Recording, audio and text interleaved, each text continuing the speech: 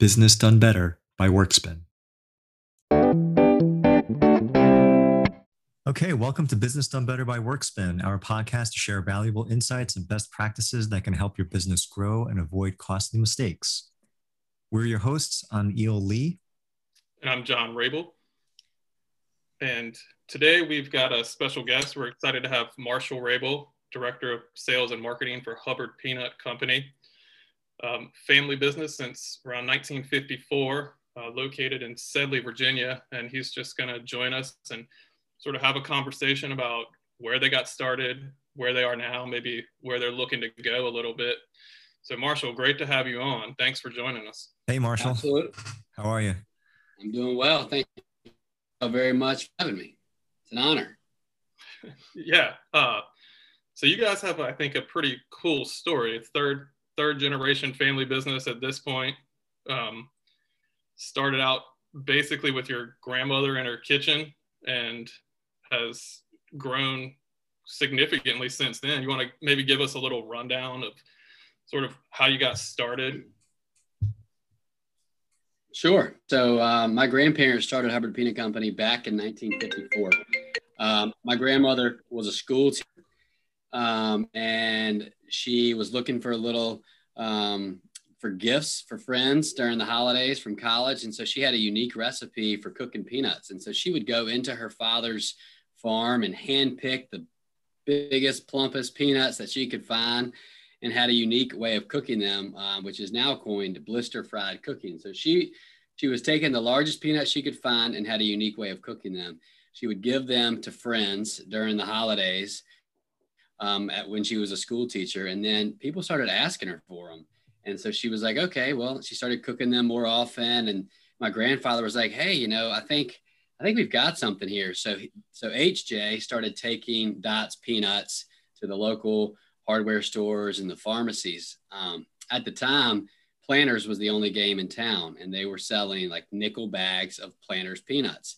But HJ wanted to sell Dot's peanuts for a dime because he thought they were twice as big, twice as good, which commanded twice the price. And so they started real small batch locally like that. And then kind of because he was a purchasing manager at Union Camp, which was a paper mill here in Franklin, he had a lot of contacts from all over the country. And so he started giving them to people at the mill. And then it just kind of spread that way, real grassroots, word of mouth. And so a mail order business was soon born after that because people would start ordering them. And, this is before zip codes, before credit cards and all of that. So it was a real unique kind of direct to consumer business model back in the 50s and 60s. And for all of our listeners, we're going to get that secret recipe, right, Marshall, at the end of the show? Oh, yeah. Yeah, no, that's, I think, a very great story about starting out. It's a very organic way to get going, I think. And I can imagine figuring out a lot of things as they went in those days. Absolutely. I mean, it was, now we have the term side hustle, and this was a true side hustle for my grandparents back in, well, really until the 80s. My grandfather was working two jobs for a long time. And so now that's a pretty common term, but what wasn't so common, I don't think, was that she was a female entrepreneur really in the 50s, which is pretty remarkable in this day and age to think about that, Yeah, I remember from the website reading the backstory there too, that HJ was an accountant. Well, he was in the military, came home, and he started working as an accountant. But with those skills in hand, I mean, he developed a lot of the processes for Dot and the business, really kind of supporting her. And, apparently a lot of these processes still exist today. So that's a great skill because I'm a former accountant as well. And, I like to think that we have a myriad of skills that can help out in many facets. So that's 100%. Really cool. Yeah. We just recently hired a finance manager who's my right-hand woman. It's really important to have somebody to oversee and control all the aspects of the business from the day-to-day side. And he really was instrumental in getting those processes in place. I think, which obviously was helpful to grow the business. Yeah, and correct me if I get this story wrong, but you guys also made some innovative steps early on in terms of production, right? Used some resources, connections you had to help you design and develop some equipment for your plant and to make things way more effective and sort of put things in place to help you scale up as the business was growing? Sure, exactly. So prior to Dot and the blister fried cooking, Planters was dry roasting peanuts. And so the way that Dot would cook her peanuts is she would soak the peanuts in hot water and then cook them in oil. And so it was basically, she was just using like a fry ladle, like you would fry French fries or something. But HJ worked with some local engineers here in town and developed a continuous cook process, which it was something we still use today, which has allowed us to really scale and grow the business. So we're cooking right now one long shift, probably from 6 a.m. to 4 p.m. But it's a continuous cooker with a batch process as opposed to hand frying each batch, which I think some of our competitors are still doing. But that equipment obviously was huge for scaling the growth of the business. Yeah, and I think it's cool that you were sort of getting a little creative, using some, local relationships that you had, and people were there to able to help out as you were starting to growing more. And honestly, we're putting in a new production line right now, but we've got quotes from major companies for some of this packaging equipment, but we're still going to be working with local metal workers to design our filling machine and our hoppers and things of that nature, because it's just, we have those relationships and they do a great job, and it's a little more cost effective to work with some people that isn't necessarily equipment right off the shelf, but they can do it, and it's just as efficient and effective. So that's something we still do to this day. Nice. So I guess we're going to hop forward a little bit now. I think you guys also did something that was pretty unique, which is you opened up sort of what you would say your first storefront in the middle of the pandemic. What was it like having to go through that process? So for the last 12 years or so, we've known that we needed to expand our operations. We needed more warehousing and shipping space, and we wanted to put in a new production line. And we've always had a little store out in Sedley, which is this crossroads country town, and it's really in the middle of nowhere. But while we were researching expansion opportunities, Farm Fresh, the grocery stores closed in Virginia, and there was a large store in Franklin right off of Highway 58, which is a major thoroughfare between Norfolk, Virginia Beach and I-95. And so we negotiated purchasing this building. It was a lot more space than we needed. It's about 60,000 feet. We were looking to expand to about 20,000 additional feet. But because we had the infrastructure in place from this old grocery store, they had the Starbucks counter, the customer service checkout area. We turned the front end of the grocery store into our retail market called the Hubs Vine. And that is something we started renovating in January of 20. And then obviously the pandemic happens in March, and we're full swing ahead with putting up walls and renovating the space. And we ended up opening this market in September of 2020, which obviously was a strange time to open a new retail experience. But fortunately, we've got about 7,000 feet of this retail space. So we were able to kind of have this soft opening that was spacious enough for people to come in and feel fairly safe, to be able to spread out and have their own table. But it's a great market, and it's something that besides just selling peanuts there, we've got, because it was the grocery store, we had the deli and the bakery, we had a lot of equipment. And so we opened up a little cafe for a restaurant. We sell local craft beer and wine and other Virginia products and a variety of gifts. And so it is a totally new retail kind of operation for us as well that we opened in the middle of the pandemic, which obviously had a lot of challenges operationally, having two spaces, having to hire new employees and such. So It's been great. We're still trying to figure out kind of what our baseline numbers are like. We've seen as things have begun to open up over the last 30 to 45 days or so, some more traffic, which is good, but we still don't really know exactly what it's going to look like. And it's been challenging trying to navigate COVID for sure. And before you opened up, was there ever a moment, maybe during the summer or something where you thought, maybe this is not a good idea to open up during the pandemic because things were just progressively getting worse at that time? But what kind of kept you guys going? Well, we had already started to invest in all of the infrastructure. Like I said, we had started putting the walls up. We'd hired people. And so, we were like, well, let's just give it a shot. And it's kind of been a blessing. It's not our main source of revenue. It's for us, I think the Vine is about brand building and growing our awareness locally, but also just for a customer service and customer experience perspective. I think it gives our brand an elevated kind of identity.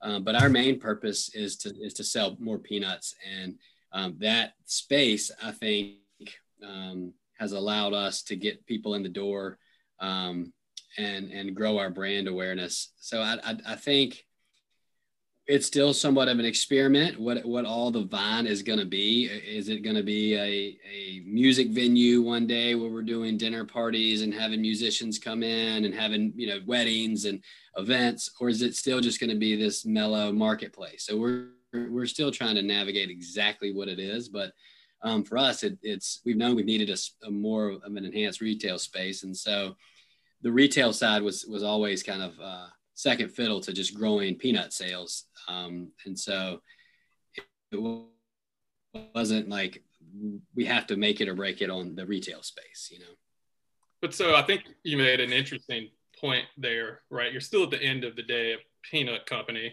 and nothing with the Vine was going to change that. That wasn't part of the plan. But I imagine opening up a retail spot like that is still time consuming. And I think a challenge a lot of businesses face when they're expanding in one direction or another is, how do they balance some of that? So, it's got to be something that's on your mind, how you balance your time, making sure you're devoted to your core business, but still making sure that the Vine gets the attention it needs.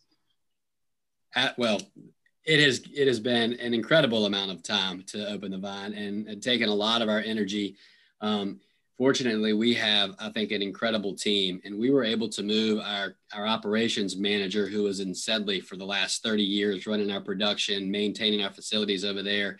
And he moved to Franklin and kind of managed that process as far as all of the contractors that we're dealing with, from HVAC to any kind of contractors that we're having. He's been phenomenal as a point person to lead that. And then we had brought in his replacement about 3 years ago. So he was already in place and comfortable to run our operations in Sedley. So honestly, I can attribute all of the success of the last year to having a great team that's been able to kind of lead this charge. But it has certainly been eye-opening to having a retail experience where we're dealing with customer service issues on, was the ham sandwich good or not? It's like things that we've never had to deal with, and hiring people. And during this time in particular, I think employment is challenging. We've been really fortunate to have a great team that's come on board and stick with us through it. But yeah, it's super complex and adds a totally another dynamic and dimension to our business.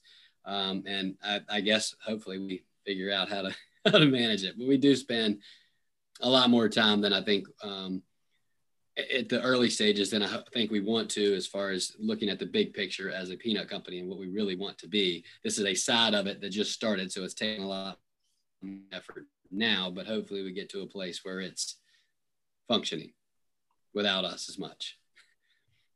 I don't know. Yeah, something a bit more passive than your core business.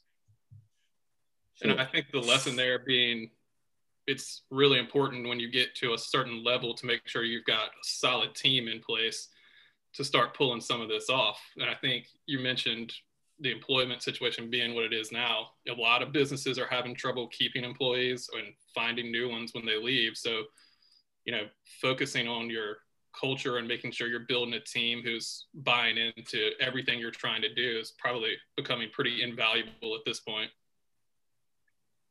I would say it's our greatest asset. We have been very fortunate to have extremely low turnover.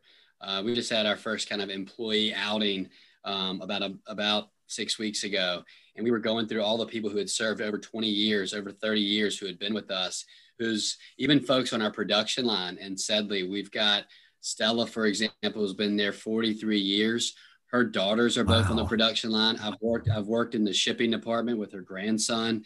So we're a family business in ownership, but also with our entire team.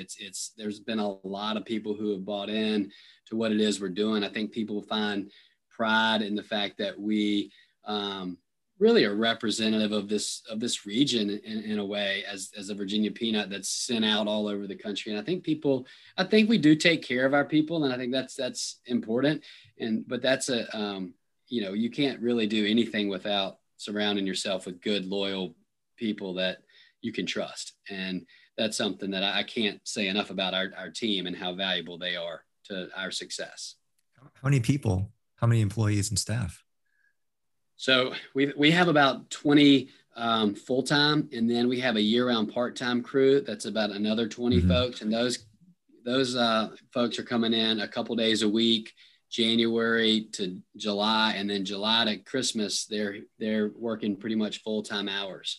But we had our largest payroll in December at 73 people, which was 20 more people than we previously had with the complexities of the Vine and having to hire folks on the retail side, the coffee bar, and then the cafe and additional shipping. So that our largest, we had up to 73 people. And so that's, ideally over the next couple of years, I think we're getting to a place when I look out over kind of like a 3 to 5 year vision. I think that we're almost ready over the next 3 to 5 years to bring in that year-round part-time crew to full-time. And that's something that if folks want to be full-time, I think we're getting close to being able to offer that. It's on the horizon, but that's something that I'd like to see happen over the next several years. Have you ever thought about expanding outside of Sedley and Franklin, to maybe another location in the Midwest, or maybe even all the way out west, just to kind of expand its presence at all? From a retail side, I mean, most of our business, we're 70% direct to consumer. So people come to our website and we're shipping product all over the country right now already. And so we have a pretty strong national presence online and in markets. So we work with regional grocery chains. I've got an account out in Portland, Oregon. We've got a regional chain based in Denver. We've had stuff in LA. So we've had in Texas. So we have a national footprint as far as kind of brand visibility and wholesale partnerships.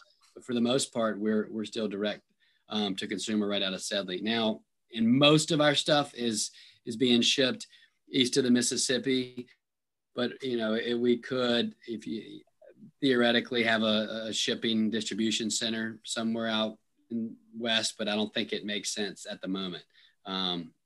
So we rely heavily on FedEx and UPS and some of the shipping carriers to be our partner there.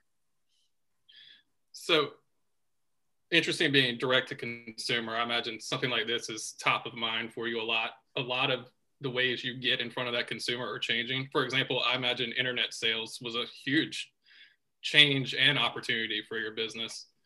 And so, you stay on top of those types of things. Like social media has become another way to get right in front of them. Yeah, and it's challenging. I think it's something that we don't do as well as we could right now as far as social media management. And that's something that I would like to develop. I've got 6 proposals on my desk right now for kind of outsourcing some of that because it's so valuable and so important, especially to the younger demographic. But we were a direct to consumer brand since our inception. That's something my grandparents started doing. And so when COVID hit for us, we already had the existing infrastructure in place to ramp up direct to consumer sales. We fortunately have had a strong year because of that. And we have been spending energy and efforts on trying to get in front of our target customer for the last several years that I have been doing from a marketing standpoint. And I think some of that brand building and brand awareness helped drive the traffic over the last year because people were at home. We're a plant-based protein. It's a healthy, shelf-stable food source. And I mean, as far as peanuts go, they really are as good as it gets. And so if people like peanuts and they need a sustainable, nutritious snack, you know, we can make it happen pretty quickly. And we have the infrastructure in place, and we've got great customer service. And so we were able to thrive in this during this time. But there's obviously an opportunity to amplify that. But where it's challenging now, like I said, I've got these proposals on my desk. And I think that I know some of what we can do to drive even greater revenue and growth, but supply chain becomes quite a challenge right now. Lead times for some of our inputs are a lot longer than they used to be. Our peanuts are going metal cans, for example.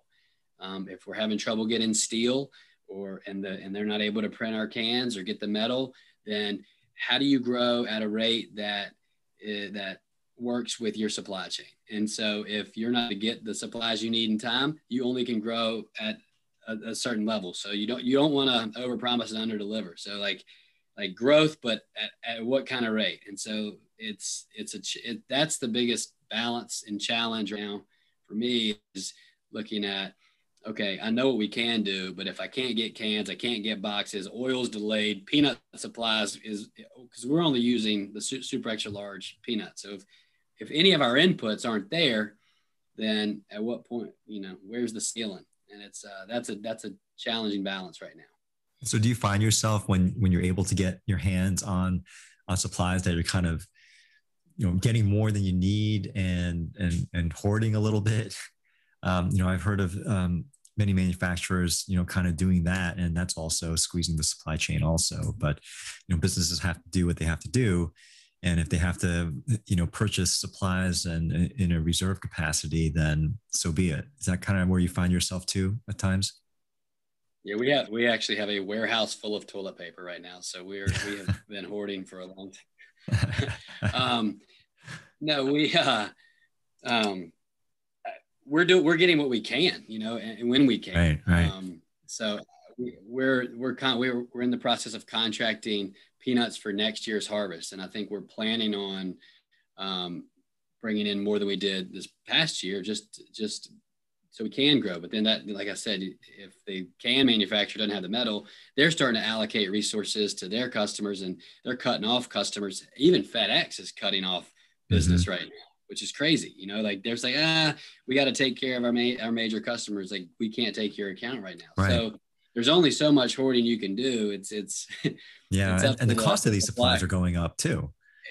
This is the craziest year on cost increases and price increases that I've ever seen. We've had inputs that are 30% from last year, and it's wow. Really crazy. And then how much can you pass that on to the consumer? How much of a hit on your own margin can you take? Right. And so those are exercises we're doing right now. It's like, okay, well, we probably need an 18% price increase, but maybe we can get away with a 10 or an 8. You know, and then we'll just eat the rest and see if volume helps. Those are the discussions that we're having right now. And it's trying to ride it out until these price fluctuations can kind of stabilize and minimize a little bit. Yeah, exactly. It's tough. A lot of that hits on something we've talked about often and with other businesses. A lot of times businesses get in the trap where it's like grow at all costs without taking into consideration what their constraints are, whether that be their own time or external materials that they need to service that. And they don't take the time to think that they'll never get back what it cost them in damage to their brand. I totally agree. I'm definitely not of the mindset of grow at all costs. I mean, we're 67, 8 years old. right now, and it's been very slow, methodical growth, which has been nice for our family.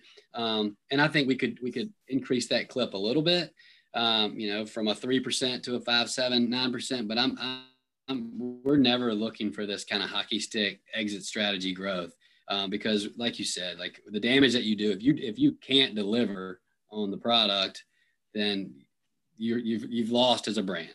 And it's all about your brand and keeping the brand integrity and identity. And that's something my grandparents were, attention to detail and quality at every turn is paramount to the success of this business. And that's something that was part of their founding strategy. And it's something that we continue to try to implement in our day to day.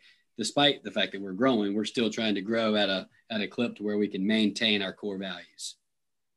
Yeah, I think it's about that balance. I mean, we've had conversations with business owners about how quickly they can damage their brand these days. Between the internet and social media, it's not like it was.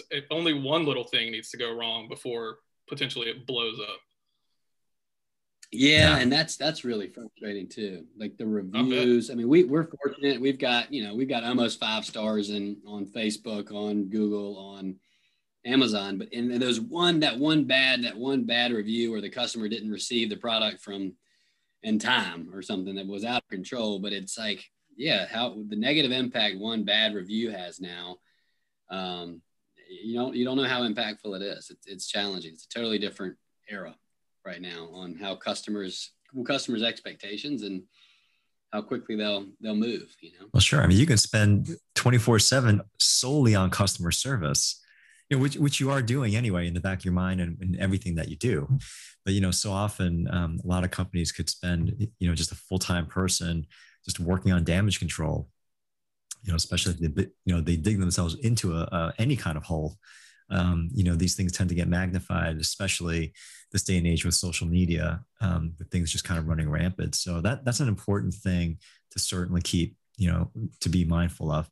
Measured growth is, look, you're still growing, and you don't need to grow at an enormous pace, but it has to be a measured approach, and it has to be, successful at every step. And that's important. For sure. I'm sure that Dot and HJ would, I don't know. I wonder what they would think about the operations today, versus, what they thought about way back when. Do you think they ever envisioned that it would be sort of this big and continuing to grow?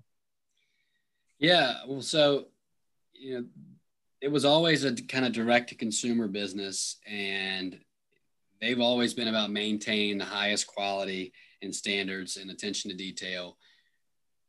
Where we are today, my grandmother at one point discussed having a roadside kind of cafe where people could come and buy their peanuts and also get some ham biscuits, But what we've done, I think, over the last 20 years on a national landscape with the regional marketplaces all over the country, with some of the marketing partnerships and initiatives that we've done now with the PGA even, or Arnold Palmer Golf Management. My grandmother played golf, but I don't think she envisioned being necessarily on her logo on TV, at a PGA event.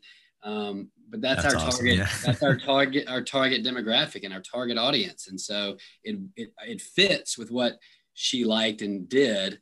But I don't think she necessarily thought that would happen. I'm sure they did not think that we would become chocolatiers and put in a chocolate enrobing line and really expand our production to where we're not just cooking peanuts, but we're enrobing them in our own chocolate, and we're becoming a co-manufacturer and a partner for other folks in the area. So we're doing private labels for a lot of companies that I think share our values, but I think I don't know. I don't. Who knows? I hope they're proud of where we are and what we've done. They definitely put us in the right place and had a vision. I'm not sure that they had the same vision. My grandfather and grandmother. I think right. Everybody has different ideas of what a business can be and what they want it to be. I know that I'll let my mind go crazy on where we can be.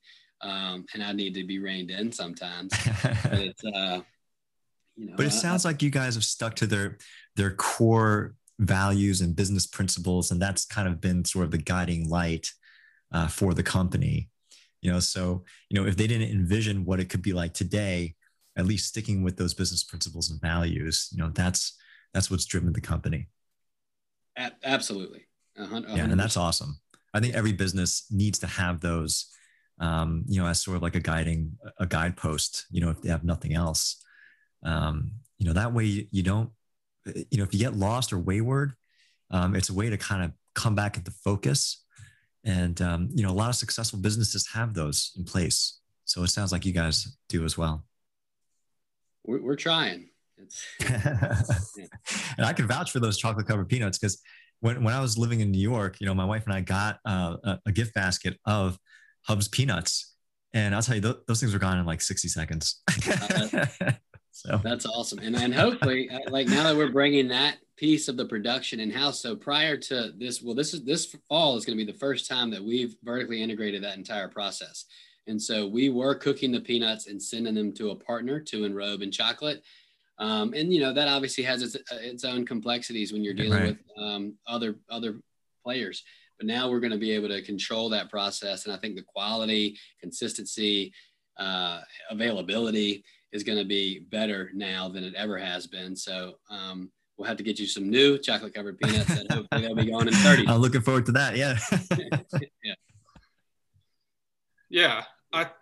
I think what you guys have built up is amazing. I think a lot of business owners would love to create something that gets into the third generation. And obviously you weren't around at the very beginning, but I'm sure you've heard some stories. Any like quick tips you'd give people on sort of starting something and building it up to where it's sustainable? Surround yourself with good people that share your values and vision, and that you can, if you've got, be a cheerleader for them, but have a well-articulated vision and standards and values, and surround yourself with those people, because you need a lot of help. Yeah. Cause like you said, it's a family business, but everyone involved is like family. So you have to surround yourself with really good people. I had a guy who we hired a year ago. I was talking to him in my office earlier this week. And he was like, he'd only been there. He's kind of a jack of all trades. He runs our bagging machine. He does stuff in the warehouse. He was painting the walls at the Vine. He was like, this is the first time. He's 4 years old. He's like, this is the first place I've ever worked where I really feel like I'm part of a family. And I was like, man, that's, and you've only been here a year. That's really great. And I think that says a lot about the culture, not that I've implemented, or it's just part of something that I've gotten to be a part of as well. And it is, I think it's, when you hear that from folks that have just kind of started, it makes you feel good about what it is you're doing. Yeah, that's great. Marshall, this has been great. Thank you for joining us. Do you want to take a quick second, give yourself a plug, give Hubs a plug, tell people where they can find you? Sure. Well, I really do appreciate the time. You can find us at hubspeanuts.com. We're on Facebook and Instagram at Hubs Peanuts.